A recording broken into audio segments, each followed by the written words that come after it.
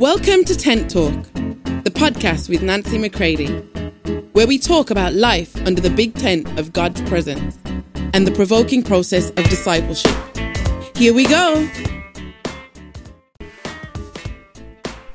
Hey everybody, welcome to Tent Talk. This is Nancy McCready. Who do you identify with? This is going to have bearing on every other aspect of your life with God, with yourself, and with others. And it does matter who you identify with. Take a listen, and I hope this encourages you to go deeper into your personal process of real, true discipleship with Him and potentially connect with me. Check out From Trauma to Trust, my book. You can purchase it on Amazon. Also, we would greatly appreciate that anyone that is a part of Tent Talk Podcast would give us a 5-star rating. Give us a 5-star rating. Give us a review that will encourage others to come on board with us. Help us to get the message out. We really appreciate you. Thanks so much. All right, here we are again. I identify as a son 2.0. I want to continue with the reading of Chapter 8 of The Pursuit of God by A.W. Tozer. When we begin to realize that unless God is the center, and if you will, then we orbit Him and everything comes from Him, everything is about Him and going back to Him, you can see why Paul said in Romans 12:1, therefore, because of this, Romans 11:36, that says everything comes from God, is held together by God, and is headed back to God. Therefore, Romans 12:1, he says, I beseech you, my brethren, present yourselves as a living and holy sacrifice. My friends, all dying in the kingdom of God is ultimately then about living unto Him. He is the center. And when man became the center of his own world, and he became self-focused, self-referring, everything went off kilter. Everything went in a way and a direction that was never meant to be. And this is why we can never truly come to a place to understand the question why. Why did these things happen? And you try to put together sin, you try to put together why people treat each other the way they do, you can only ultimately come to that one conclusion, is that when man became his own God, all hell broke loose. And hell's way of living became, if you will, our norm. And that has to be completely rectified by the finished work of Jesus' cross. The cross is not in and of itself, powerful. It's what happened on that cross. It's the full, unlimited obedience of the Son to the Father. That is why the cross carries the power that it does. That it is the finished work of Jesus that brings everything back into its right relation and its right order.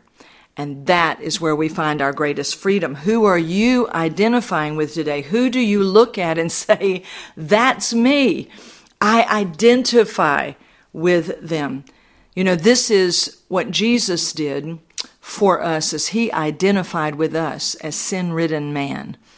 In our corrupt condition, Jesus identified with us. When He went down into those waters, when John the Baptist baptized Him, Jesus, of course, did not need it. He had no sin. But He was identifying with us, with you and with me in our condition.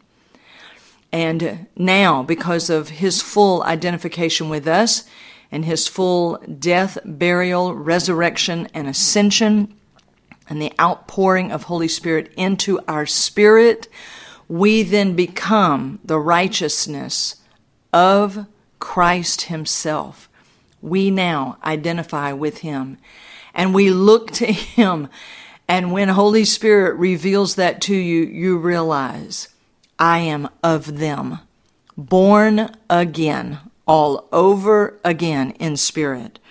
So I want to read this portion of Chapter 8 in The Pursuit of God on restoring the creator-creature relation or the father-son relationship. It says a satisfactory spiritual life will begin with a complete change in relation between God and the sinner. Not a judicial change merely, but a conscious and experienced change affecting the sinner's whole nature, meaning they are about to receive the nature of Jesus himself. It talks about the prodigal son, and it says the story of the prodigal son perfectly illustrates this. He had brought a world of trouble upon himself by forsaking, by abandoning the position which he had properly held as son of his father. At the bottom of his restoration was nothing more than a reestablishing of the father-son relation, which had existed from his birth and had been altered temporarily by his act of sinful rebellion. In determining relationships, we must begin somewhere. There must be somewhere a fixed center against which everything else is measured, where the law of relativity does not enter and we can say is and make no allowances. Such a center is God. When God would make his name known to mankind, he could find no better word than I am. When he speaks in the first person, he says, I am. When we speak of him, we say, he is. When we speak to him, we say, thou art. Everyone and everything else measures from that fixed point. God is the center. I am that I am, says God. I change not. As the sailor locates his position on the sea by shooting the sun, so we may get our bearings by looking at God. We must begin with God. We are right when and only when we stand in a right position relative to God, and we are wrong so far and as so long as we stand in any other position. Much of our difficulty as seeking Christians stems from our unwillingness to take God as he is and adjust our lives accordingly. We insist upon trying to modify him and to bring him nearer to our own image. The flesh whimpers against the rigor of God's inexorable sentence and begs like Agag for a little mercy, a little indulgence of its carnal ways. It is no use. We can get a right start only by accepting God as he is and learning to love him for what he is. As we go on to know him better, we shall find it a source of unspeakable joy that God is just what he is. Some of the most rapturous moments we know will be those we spend in reverent admiration of the Godhead. In those holy moments, the very thought of change in him will be too painful to endure. So let us begin with God.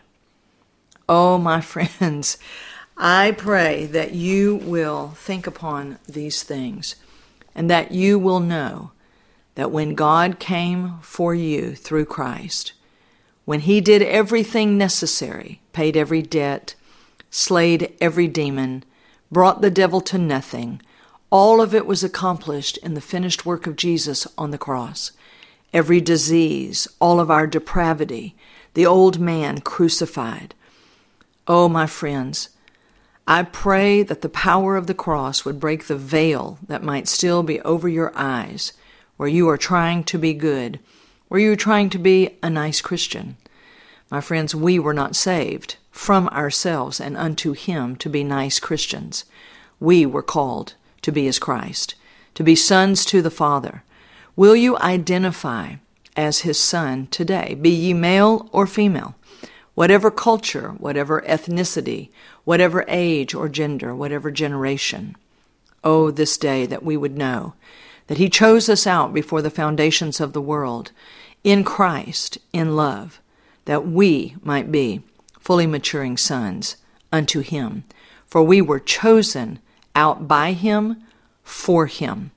And nothing will make sense until we turn by his very gift of repentance to us, as we turn to him and cry out, Abba, Father. Abba, Father. Then we know that the deliverance from self is definitely taking place, and we find that all things begin to come into order It might be slow, my friends, but it will be sure. The slow fire of God's discipleship process is the very best, and I pray it for each and every one of you today. So, we will continue next time here on Tent Talk. I love you all. For more information on Nancy, please visit nancymccready.com or follow her on social media at NB McCready.